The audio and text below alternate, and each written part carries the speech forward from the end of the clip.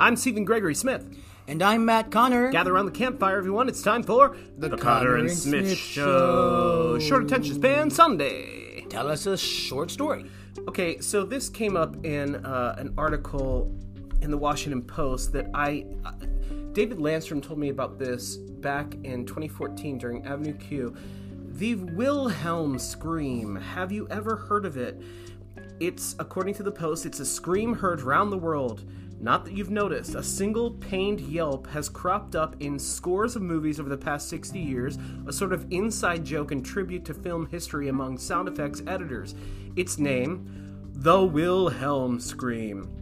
Its embodiment, mostly bad guys getting shot, sliced, or speared and plummeting off-screen, Wile E. Coyote style. The original was recorded for the 1951 Gary Cooper film Distant Drums, which needed the sound of a special kind of hurt, a man being bitten by an alligator and pulled underwater. Since then, the scream has heralded the demise or unexpected plunge of characters in some of Hollywood's most popular films, including all the Star Wars and Indiana Jones movies, as well as Poltergeist, Toy Story, and Pirates of the Caribbean, The Curse of the Black Pearl. And thanks to some intrepid film buffs and the internet, you don't have to rent all those to see the scream in action for yourself. You can go on YouTube. There is the Wilhelm Scream compilation. Matt, can you play for our listeners what the Wilhelm Scream is? This is not the compilation. No, this is just the single scream. Ready? Yep. I want you to get that ready for our next topics, and if you feel moved to scream listening to the subject matter. But this is just a sound. Eddie Spaghetti is doing his own Wilhelm scream in the background. This is just a tipping point for you all. If you've never heard the Wilhelm scream, look for it in all your movies. Eddie, he was disturbed by the scream. Okay, short attention span theater. Both of our things besides the Wilhelm scream come from Atlas Obscura. We're going to talk about the Clown Motel. After this, he doesn't like that scream. We'll be right back. From award-winning journalist and author Michael Lee Pope, The Ghosts of Alexandria. His spellbinding book tells of historical intrigue, the brutal beginnings of a port city, romances that end in tragedy, restless spirits like the tomb of the female stranger who's said to haunt Gadsby's Tavern, and the three falling ghosts of the Carlisle House. Explore the supernatural journey of the Ghosts of Alexandria, available at arcadiapublishing.com.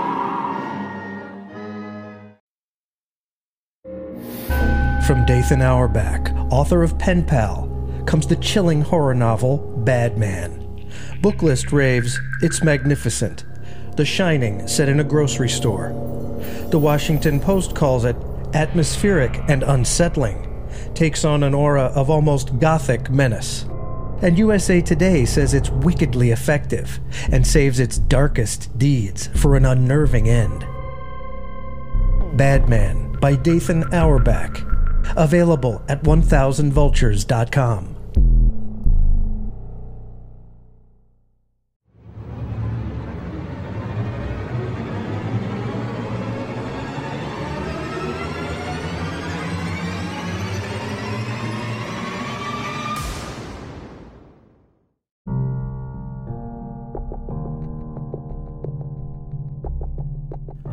All right, we're back. The first issue is The Clown Motel in Tonopah, Nevada. Oh, just a motel on the edge of the desert decorated with thousands of clowns conveniently located next to an abandoned graveyard. If you go 521 North Main Street, Tonopah, Nevada. While Nevada's Clown Motel may seem like the product of a horror writer's fevered imagination with its army of glassy-eyed clown dolls in convenient proximity to a Wild West cemetery that holds the possible, unquiet remains of local miners, The dusty little lodging is just a fan of merriment, they swear. Ah! That's Matt's Wilhelm scream. Catering to bikers, truckers, and other long-haul travelers who find themselves off the beaten path, the Clown Motel is the final port of call before yet another stretch of unbroken Nevada desert. It must be this location's oasis-like location that has kept the establishment in business for so long, as the ever-watchful eyes of the ubiquitous clown figurines seem to serve more as a warning than a draw. From the moment travelers enter the adjoining offices, they are greeted by a life-size clown figure sitting in a chair, cradling smaller figures like familiars. In fact, the entire office is covered in shelves and bookcases full of clown doll statues and accoutrement of every stripe. Stuffed animals, porcelain statues, wall hangings, and more make up the mirthful menagerie, staring down at guests from every angle. Leaving the office with key in hand, visitors might also notice an arch just feet away heralding the Tonopah Cemetery. Just beyond the gate is a century-old miner's graveyard made up of a gaggle of wood and stone markers, the very Platonic ideal of a haunted cemetery. Remarkably, there do not seem to be many extant stories, horror or otherwise, surrounding the Clown Motel. It's possible that this paucity of history is because it simply arose, fully formed, from the dark parks of the American subconscious. Or it could also be because no one has made it out alive. Know before you go. No check-ins after 11 p.m. However, if you call ahead, they'll leave a key under the mat. Oh, that's weird. It's spooky. I want to go. Yeah, let's go. I mean, we'll be right back.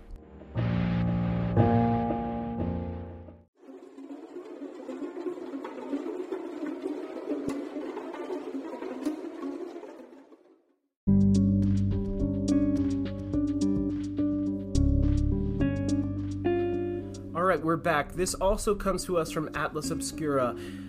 This Halloween, step into a mannequin graveyard. Ah! Wilhelm scream. You can even take these unnerving, almost human figures home with you.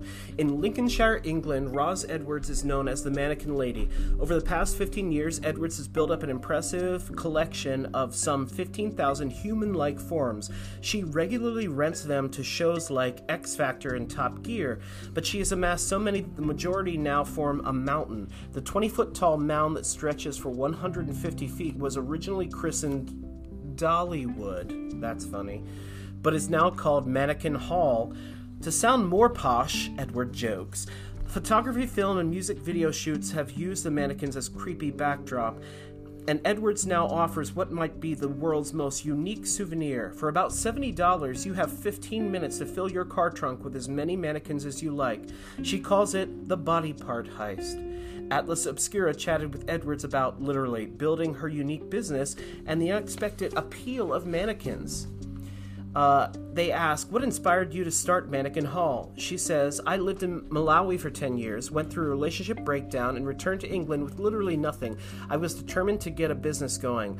I used to have an African art shop, so I thought I'd be a retail consultant. Whilst I was building the website, I thought, what else can I write about retail? So I wrote down everything I knew. Then I thought, I don't know anything about mannequins. I got pictures off the internet and wrote, these mannequins are for hire and here's my phone number. Within 24 hours, my phone started ringing with people asking for them, but I didn't have any mannequins. So I said, oh, terribly sorry. They're all out on hire at the moment. How did she go from 0 mannequins to a mountain? This was about the time the credit crunch started in 2007. A lot of shops were closing, especially people who had clothing businesses for years and had all these old mannequins. She drove around the countryside picking them up. They take up a lot of space. She had mannequins in the house, then she moved them into a shipping container, then she rented a warehouse. The business was doing well, so she bought a property. When the trucks first started coming, she said, well, put the men there, the women there, the children there, the legs there, the bums there. Then we'd have 4 big trucks a day. It was just a case of just empty them there. That's how the mountain grew. They've got about 3,000 for rent. In the mountains, I'm not sure the number because when you start counting, it's like herding cats. Mannequins, first of all, they're very unusual things to look at. we're geared up as human beings to respond to the human form. Mannequins attract our attention because if we see the shape of a human out of the corner of our eye, our survival instincts are geared to turn the head and look. They're so unusual visually when they're brought into creative environments. For a Halloween-inspired performance, X Factor rented about 10 mannequins to go along with 10 dancers.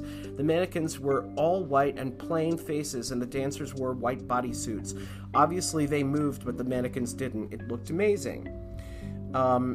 So I'm going to stop there. You just have to go online, Google this, and look on images. There's some really cool, eerie images. I mean, Mannequin Hall, there's something very disturbing about images made in human form, whether it's dolls, and we've talked to the doll people, or mannequins.